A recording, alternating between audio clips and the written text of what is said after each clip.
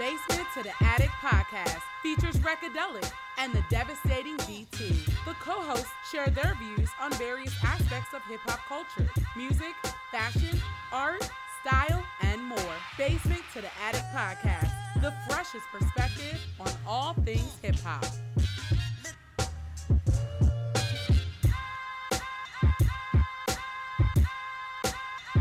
We want to welcome everybody to the pilot episode of Basement to the Attic podcast, which is an authentic hip-hop podcast where we have discussions on relevant topics from hip-hop antiquity to current issues.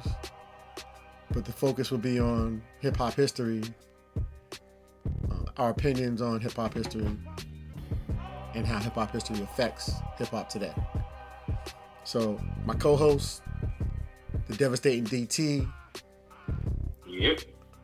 This is Recadelic coming at y'all on the podcast pilot episode.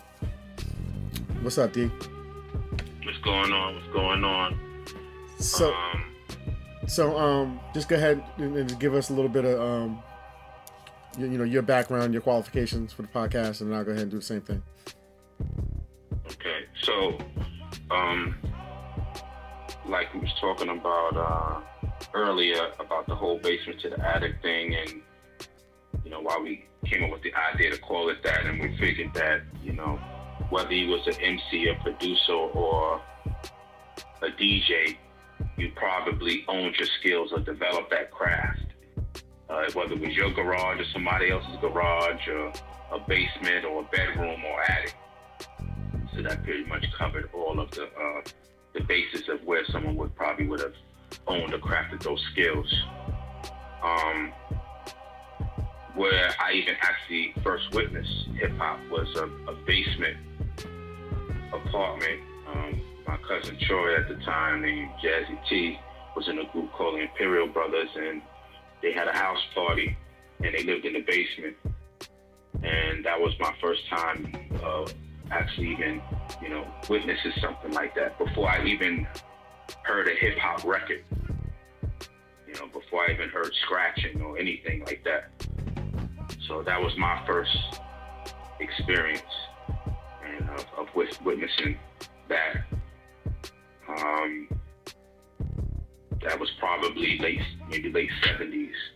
And then the funny thing is that I didn't even really put two and two together until I think I might have heard, I'm trying to think if I heard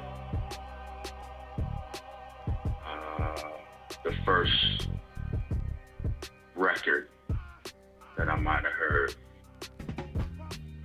It might have been Jazzy Sensation, it might have been Feel the Heart. No, it had to be Rapper's Delight. Yes, it was Rapper's Delight.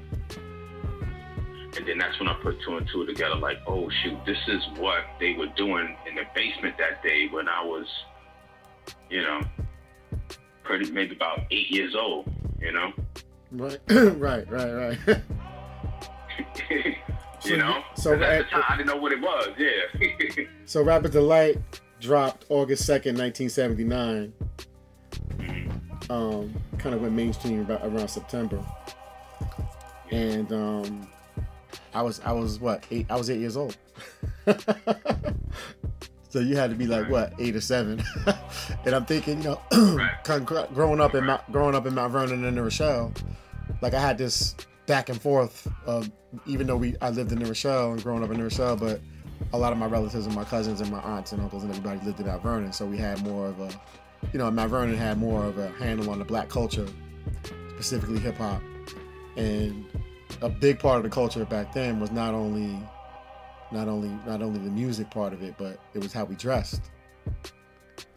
And we looked up to those guys and those b-boys and those b-girls because they're the fresh sneakers and the Kangos and the Gazelles and the BBD t-shirts and the Lee jeans and all those things that came after, the fat laces, graffiti, breakdancing and having a crew. Like, who's in your crew? This is my crew. This is our rap crew. This is our and I think that's, and for people that didn't have a basement or an attic, it was just the street. You hit a beat on a car, on the hood of somebody's car. Somebody just hit a beat, and then there'd be guys that just knew how to flow, and everybody would gather around and hear people just flow. There was this dude named MC Des, who was always fresh. He was older, but he got to go down to the city. He got to go to Harlem. He got to go to the Bronx. We were too young to go to the parties to really be at the parties. So people would come back with stories and tell us what happened and who the DJs were and who battled and who, you know. And it was just exciting to hear it because we really weren't able to record it back then. So you just have to hear stories about what happened. So if you didn't catch it live, you wasn't catching it. You know. And the crazy thing about that is the Boys Club in Mount Vernon was a place that Kool Herc used to rock at. And what I didn't know, what I later found out, is that basically the battles was with sound systems. You know? Right. Who had the loudest? Yeah. You know, who had the loudest sound system. So right. The Boys Club was one of the spots where they used to go to, and it wasn't just the records, you know, that they normally talk about that Kool Herc had. It was the sound system too that would take out a lot of people. Right. And the echo chamber, you know. So one person to go, the next person, the sounds you about to hear, and it's like, oh, this has got an echo chamber. You know what I'm saying? Right. That's dope. I remember that. Yeah, then he's just blowing out your sound system. So that was just, you know, that was also part of, like, before the MCs even came into play, that was the battle amongst DJs. Yeah, DJ, yeah. And I think, you know, the DJ was the focal point of it all, to be honest. And Correct. Because you couldn't MC if you didn't have a DJ.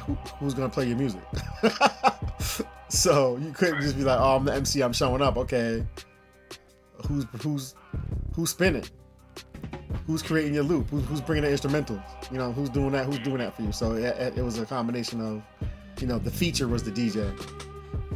You know, I remember back in the days when you would have a party, and we didn't have no car. We were like, okay, we got to get these speakers, we got to get these crates to this person's house.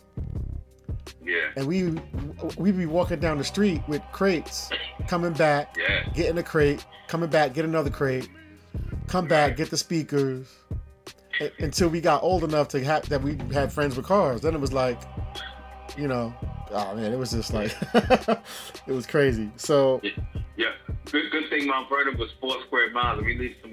Yeah, it was a small. Thank God it was a small town, and you didn't have to get on the train. You didn't have to get on the train, right, and have to go to the other side of town. So, you know, those were the days.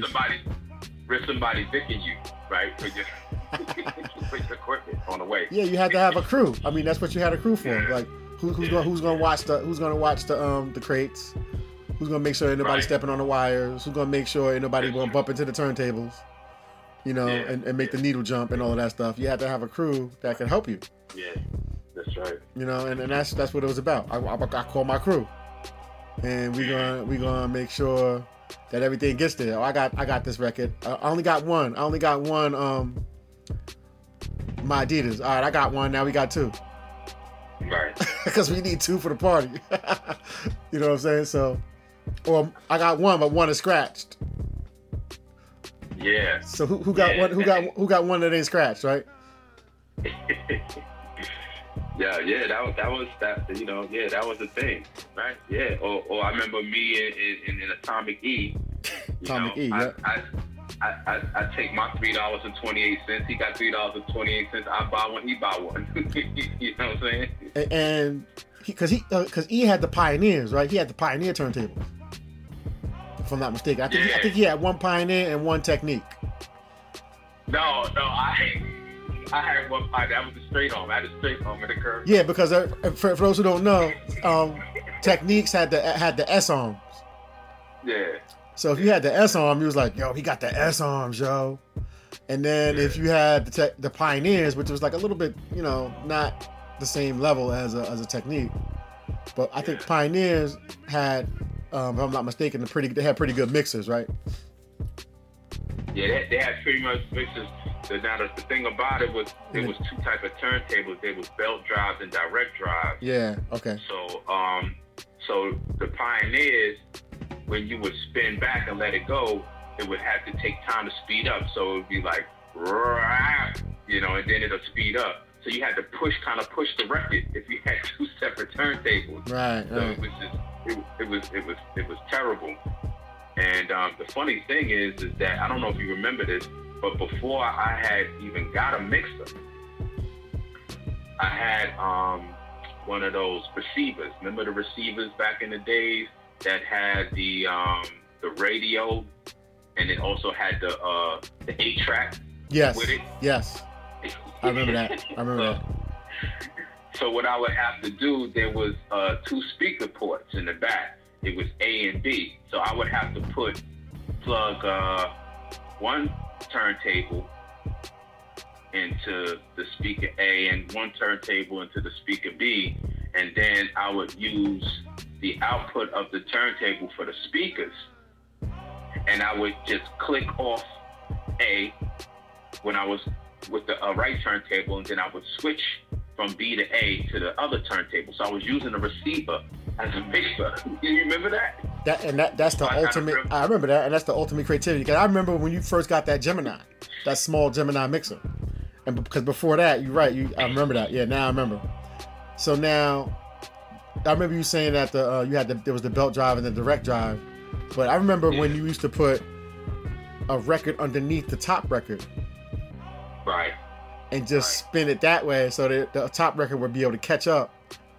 Yeah. And use the bottom record as a drive. Right. Which that's another level of creativity. Yo, now you bring back memories. All right, remember when we were trying to figure out how Jazzy Jeff? I was just thinking about that. You was just thinking about that, right?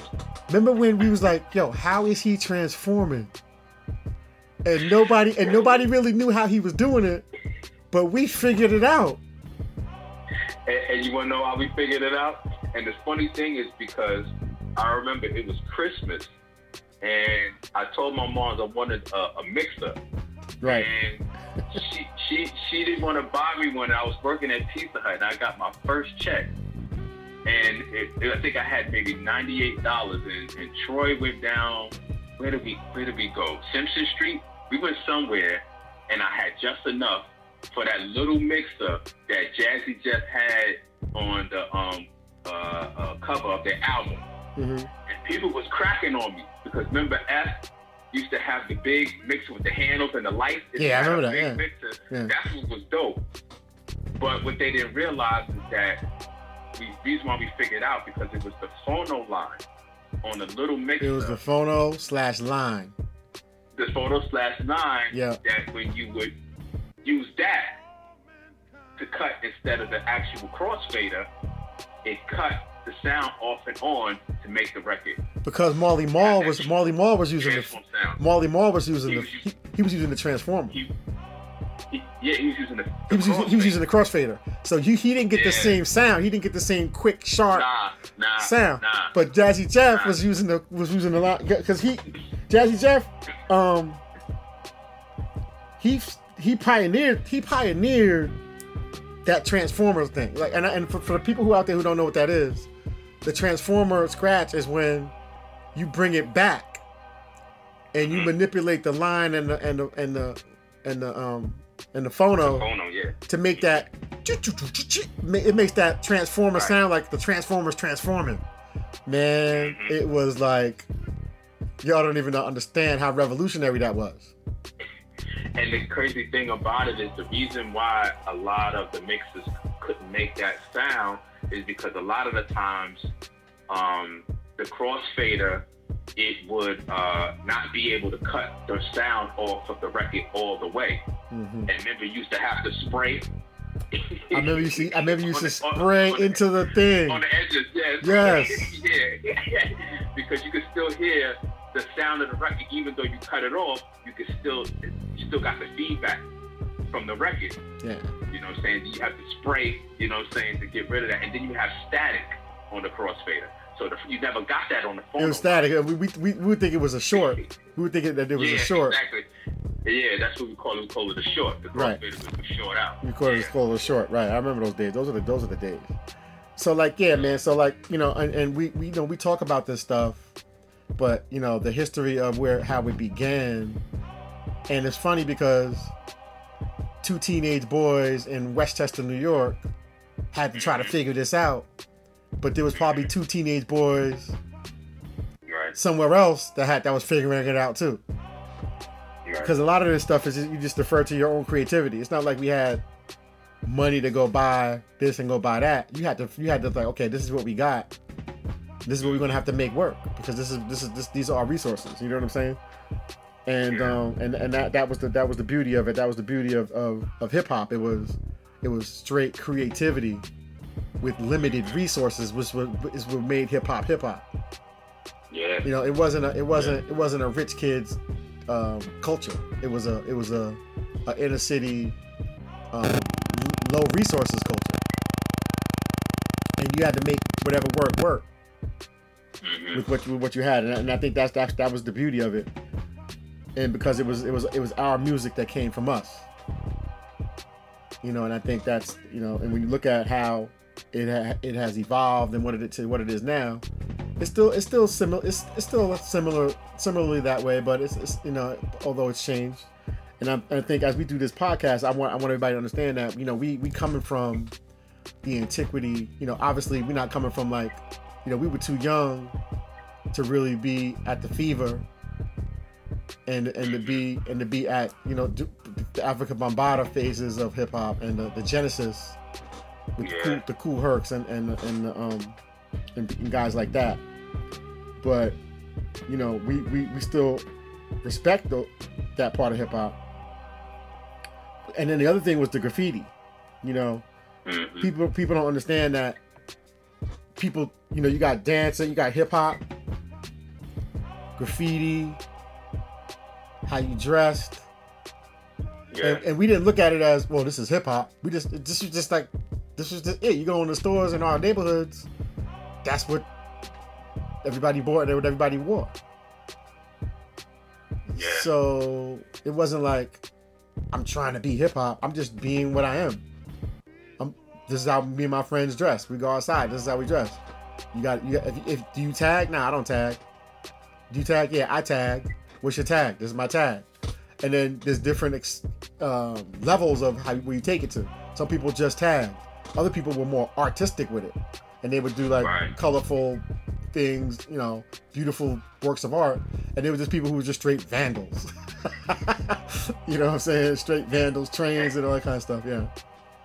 And that's so dope, man, at the fact that someone that had the ability to draw at that time, they would take that and put it together with someone who DJ'd and who used to break dance, and say, this is all hip hop. You know what I'm saying? To take all those arts and put it together and call it one name. Because it's a culture. It's a culture. And now, would you say now, okay, it was graffiti, now it's the art of tattooing? Well, I'll tell you what. That's good. Because you got to remember, like back in that day, if you had a tattoo and you had a grandmother that went to church, you wasn't getting a tattoo. Just out of respect. Right. Tattooing was limited to the rebels, the people who were rebellious, the people who were trying to buck and disrespect their family, like whatever. Like, I'm getting a tattoo. I don't care what y'all say. And you might get it and you might hide it. It might be somewhere where nobody can see it. And then it progressively evolved into being more acceptable. Where now you can even get a job with a tattoo. Before, if you had a tattoo, you wasn't getting certain jobs. I think it's still that way to an extent. You know what I'm saying? But graffiti is on the internet now. So they got Pinterest. Graffiti's on Pinterest now, because you can't really do graffiti on the walls anymore because there's cameras everywhere. Right.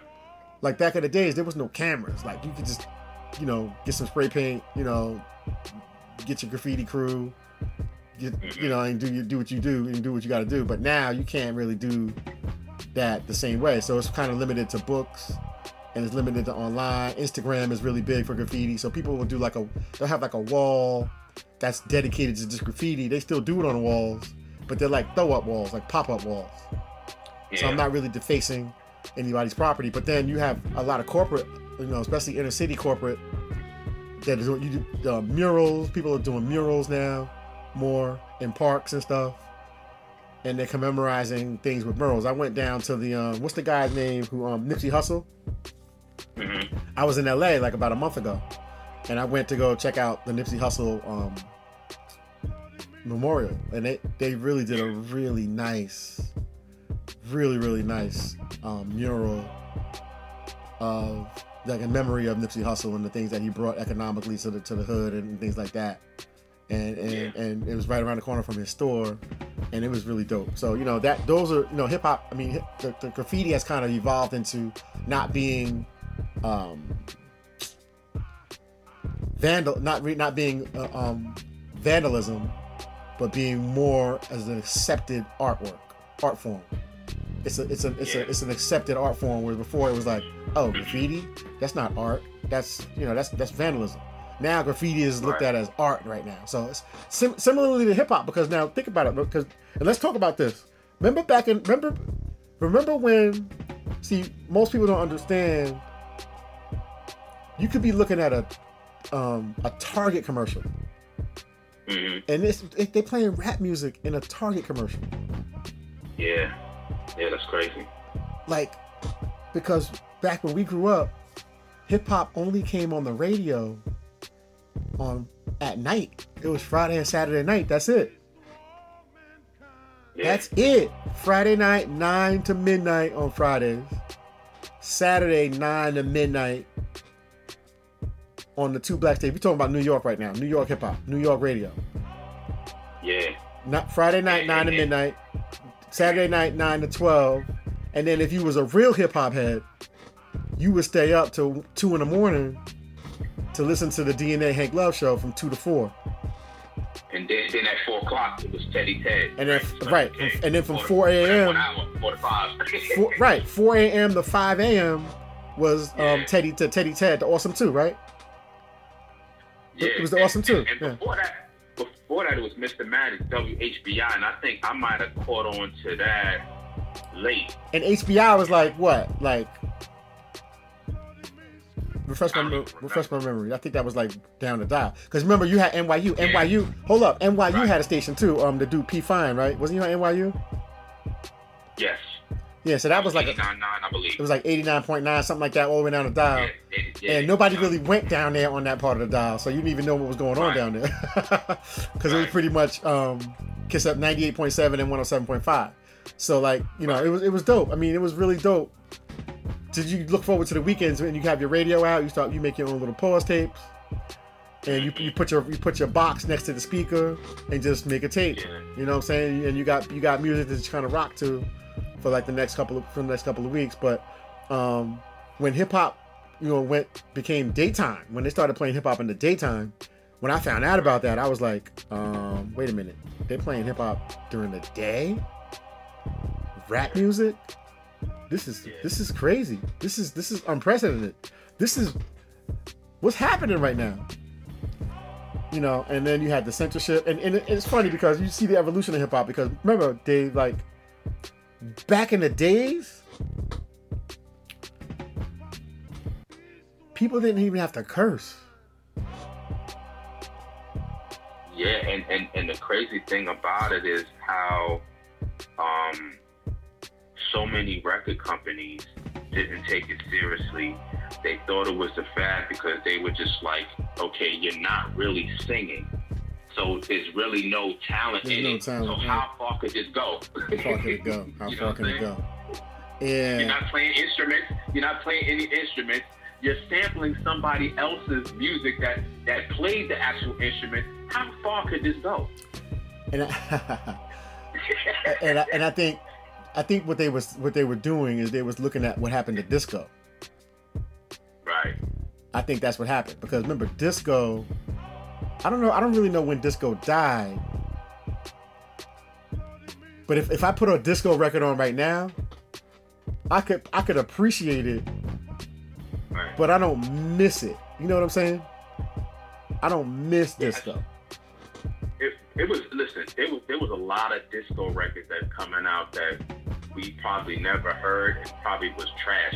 I mean, if we talk about the main ones like, you know, Ring My Bell and the stuff Sheik was doing, those are the stuff we probably gonna appreciate. But there was a lot of disco records that was like Straight club. You know what I'm Just saying? club only. Right. That never made it to the radio.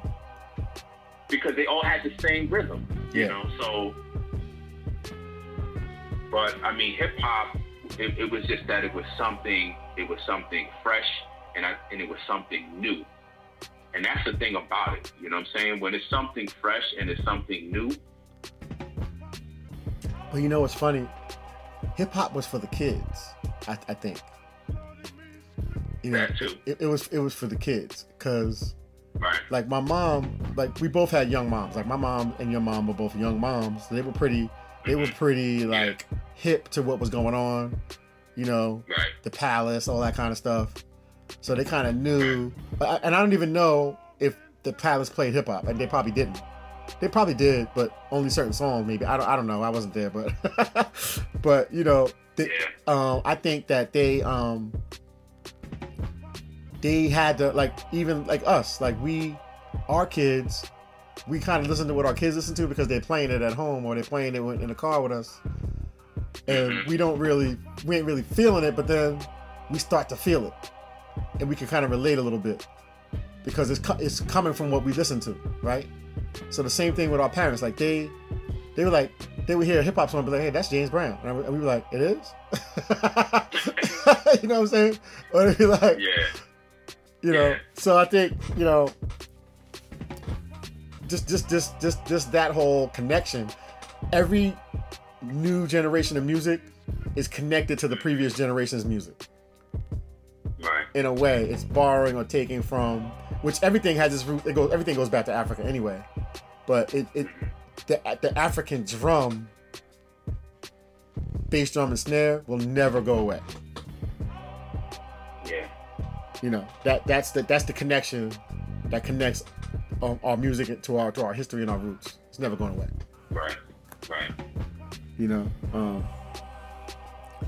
So yeah, man. So, you know, the first thing I wanted to do, you know, in our first episode was I really wanted to just kind of set the tone and just kind of get some dialogue going on in terms of like what, you know, how hip hop has influenced us. Right. Obviously, we're going to talk about all facets of hip hop, but we also want to talk about music, because I think music and sports unifies everybody. Yeah. Well, I just want to say one thing right quick before you start that. Just one real quick. Yeah. I don't know whose idea was it to spin on your back as far as being part of dancing? I was just thought that was like, like, who was there and just came up with that and was spinning on their back to music? I don't know, but okay. So when I first, so let me see, I'm trying to think about when I first. Okay, so remember Kid Love? No. So there was this kid that was real good in breaking. He was real good at breakdancing. So in New Row, right, we had different sides of town. So people that was on the West End was breakdancing, but people that was on our side of town was also breakdancing. But it's like when you go to a party and both people from both sides of town are at the same party, you start seeing people do moves and you're like, yo! And the thing about it is you have to watch somebody do a move. You got to remember that move. And then you got to go home and say, okay, I remember what he did. And you got to practice that move so that you could now have that move, and you could probably make that move even better, or maybe even do that move even better than that person. So if you battling at a park, right? You know, the first person that ever spun on their back, I don't know who or why they did it, but when I first saw somebody spin on their back, I was like, yo, that is dope. because mind you fresh. You got on your D's on that, like, and getting on the ground. You know what I'm saying? But here's the other part. You'd have on your Adidas, but they wasn't even tied up. So you could be breakdancing and it might fly off. I don't know how many times people would come. First of all, people would just slide out of their Adidas because they wasn't tied up and break with no shoes on. Because you could move better. You could kind of move better with your footwork on the floor. But when I'm up rocking or when I'm not on the ground yet, my shoes are on. You know what I'm saying? And then and if you got the right windbreaker on, then you're gonna spin even faster, especially if you're on cardboard. You're gonna spin crazy fast. And I think just knowing, like, okay, I gotta wear this if I'm the backspin dude. I gotta wear knee pads if I'm this dude. And if people thought that people had on knee pads when they spun on their head, but not everybody did. Like, I don't even know how we didn't all, like, die from concussions back then. Because we was... They say crazy... Yeah. Crazy legs what? They say supposedly Crazy Legs was the innovator, whatever the case like that. I'm just thinking, like, what was this dude thinking to come up, you know? I don't know what the first move was. You know, maybe that's something we need to research, but that it was just always amazing to me is that how you go from just dancing with your feet to now you're spinning on your back in your clothes to music. So, you know what's funny? Like, did anybody ever do that? Did anybody ever do like a documentary or a history of how that even came into play? Because I've never seen it. I'm gonna tell you. You know when it was crazy though? It's crazy to me how breakdance became international. So if you go to Google right now, you Google B-boy, somebody from Asian descent is gonna come up. Wow. If you go look at these Asians and what they're doing with breakdancing right now, they have taken breakdancing to a whole nother. Because I'm following some of these guys. I follow some of these guys on Instagram, and I'm like, are you kidding? Yeah. Like, these dudes is ridiculous. Well, first of all, the way that a lot of the Asian guys are, like, built, they're a little bit lighter, so they're able to do a lot more acrobatic stuff for longer and way better. They just took it to a whole nother level. It's like a whole nother level, and it's so embedded into the Asian culture. And the Asian hip-hop culture is big. Yeah. Like, they got a real serious hip hop culture out there, on that side of the world. And what's funny is, you know, when it's going back to how the origin of it, I look at it like this. You know, you had people that popped, and then you had a little bit of an up rock, right? And then you would go down to the ground and, like, you have like your footwork or whatever you did, right? We call it footwork. But then from your footwork, you got to be able to break out into something else. And I think everybody had something that was different that they were able to do in the crew. So you might have somebody that maybe spun on their back really good. Then you had somebody that was like that person's signature move. Then you had somebody that did windmills, and I got a good windmill story to tell you. And then you had somebody that did like those 1990s. We call them 1990s back in the days. I don't know if you remember what I'm talking about, but they called them 1990s. And then you had people that would do swipes. Remember swipes? I don't know what everybody called it around the world, but I just know that we had our own little words for different moves and stuff. And if the person that could do the most swipes, I mean, that was probably one of the most athletic moves. But, you know, for a long time, I could only do one windmill. So I went away to go visit my pops in Pennsylvania. And me and my cousin Mark went. And we in Pennsylvania. I mean, they don't know nothing about breakdancing out there. So we was like, yo, we need to get some, and it wasn't like I was in Philly. I was in, like, suburban, like, Pennsylvania. So, like, so we went and we found some cardboard, and we had some cardboard in the yard on the dirt, on the grass. I'll never forget it. I can see it clear as day. I had to be about 13, 12, 13, something like that. So me and my cousin is trying to figure out windmills. I mean, we want to talk about hours. We trying to figure out windmills, and I'm trying to get to, like, I want to be able to go back home and be like, yo, I got windmills.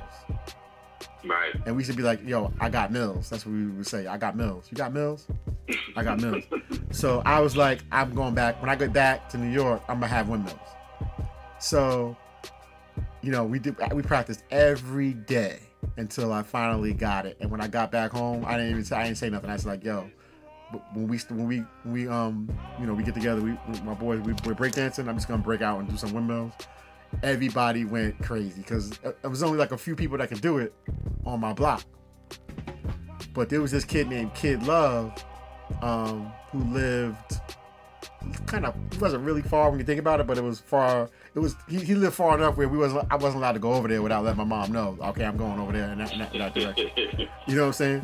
So yeah. he had always had windmills, and he was like really short and really light, and you can kind of get through and kind of get that popping. So it was interesting. But see, you know what's so crazy? I don't know if you remember this, but when I used to come to New Road to see you, and I used to be like, yo, because remember, I was a popper. I used to pop. I never breakdance. Yeah, I remember that. Yeah. I was like, yo, how you do? Because I used to have to use my knee to lift myself off the ground to go around. I remember those windmills without using my knee. Those are like, but that was a move though, because like people would do that move. It was like a semi windmill, but it was acceptable. Yeah.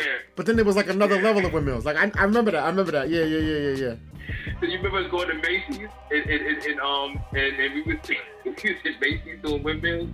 Man, we used to be in the mall. Yo, we used to be in the mall. Though, let me tell you, like in high school, right? So in high school, and this was when Roxanne was out. See, I remember the music with the times. You know what I'm saying? Because the music kind of set the tone for the time. So, like AJ Scratch was a good breakdancing song. Buffalo Gals was a good breakdancing song. Fat Boys. Oh my gosh. The Fat Boys. So Apache, of course. Apache. Yo, I get chills. Like I'll play that in my car right now. And when they get to that break, yeah, you know the famous break. That's like the best. First of all, that's the best break in the history of breaks. And we got to do a show on breakbeats. Remind me, we got to do a show on just breakbeats. And yo, that's the best break in the history of breaks. So for those who don't know what a break is, every song has a part in the song where there's what we call a break. And that's usually the best part of the song that makes you feel the best, that makes you feel good as a listener, right? But it's also the instrumental part of the song when there's not going to be any singing, there's not going to be a whole lot of like music, extra music, and DJs would loop the break, and we would just rock to the break forever. Yeah. But that break, that Apache break, man. Oh boy. Crazy. Man. So yeah, man. This is the whole reminiscent thing, and I think what we're trying to do right now, we just want to set the tone for y'all because we know that I gotta make a mental note. I have to write that down real quick. We gotta do that breakbeat, that breakbeat episode. We actually play, and we should probably play them too. Yeah. That was the beginning. You might as well say that was the beginning of digging in the crates. Yeah, because you always wanted to find out who had records that you can go through. Right. Yeah. Like, can I come over and just go through your records?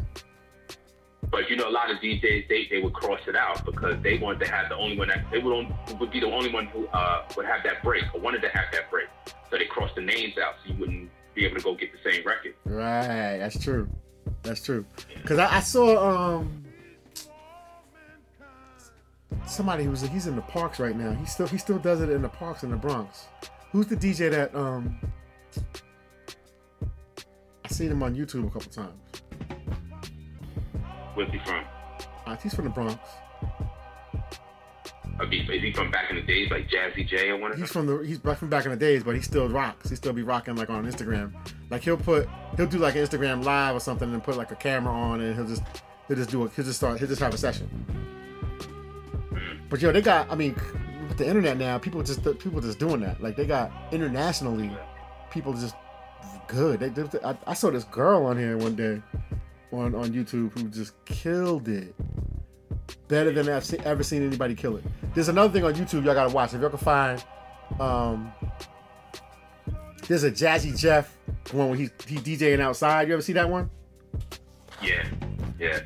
Man, that is, he really went berserk on that one. He really killed it. Yeah, he's the best I've seen on the Peter Piper, I think. It was Peter Piper. I think it was Peter Piper. He killed Peter Piper. We gotta do that, and we gotta do top 5 DJs. Oh man, we got a lot of stuff to cover, man. We gotta do top 5 DJs. So I'm just writing this down because I forgot about top 5 DJs. And you know what was crazy? Going back to graffiti, and I will always tell the story. When we were young, the thing about graffiti was the anonymity. Mm-hmm. Because you would see somebody that wrote a tag or did a piece, but nobody knew who that guy was. Right. So the anonymity was the thing that made it was intriguing because you didn't want people to know who you were. It's kind of like a superhero. Like, yeah, I'm Superman, but Clark Kent don't go around talking about I'm Superman. Nobody knows that he's Superman. Right. You know, so it was kind of similar. It was similar. It was like almost like an alter ego. Like nobody knew who he was.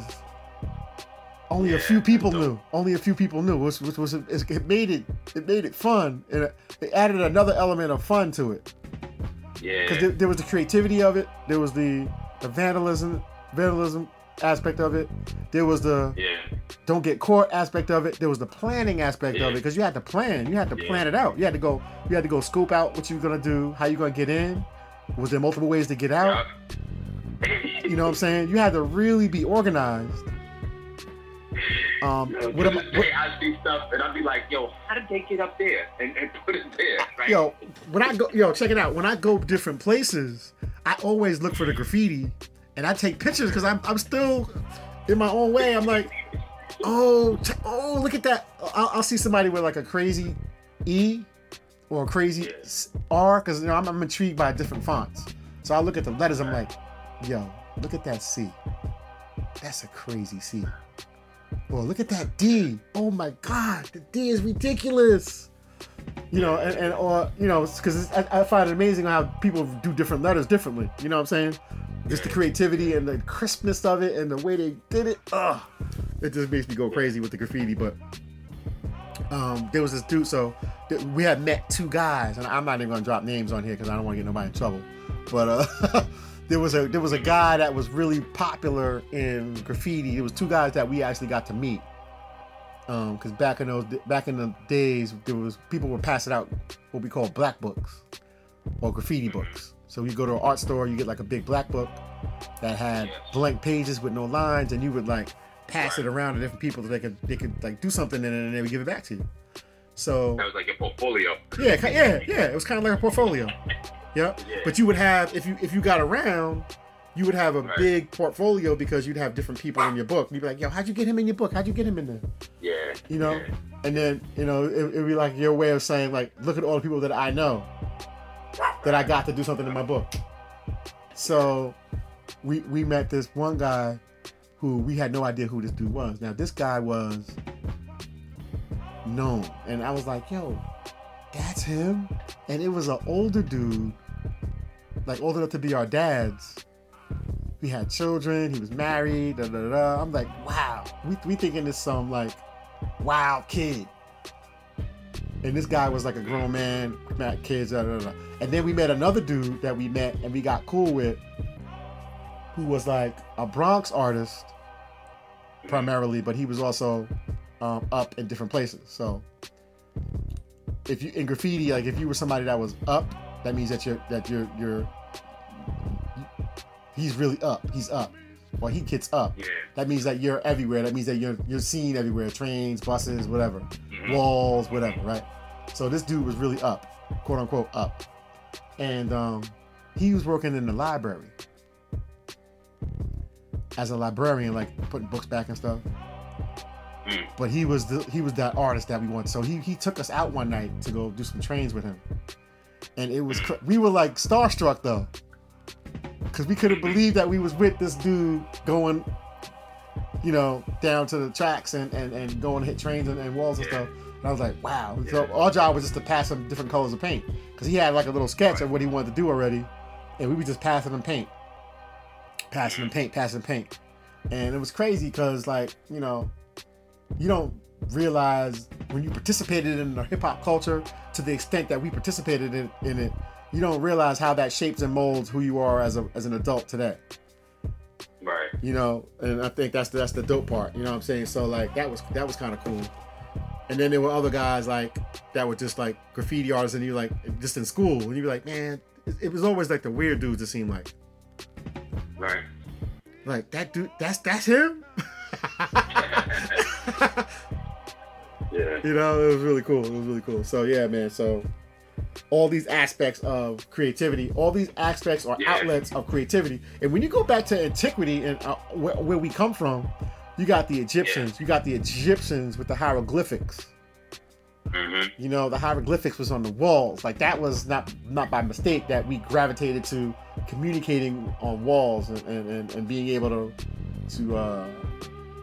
you know, express ourselves and what was going on. Because a lot of the graffiti artists had names that were like controversial, or it spoke to their political consciousness, or they would do like something that was like a political statement, or something that was relevant to what was going on in the world, whether it was a time of war or you know, something, you know, whatever. Right. But that was what was dope also. You know, and then people had like certain color schemes, and it was dope. Yeah. It was just dope. This is a dope time to grow up. It was a really dope time to grow up. Yeah. The era that we grew up in. Yeah.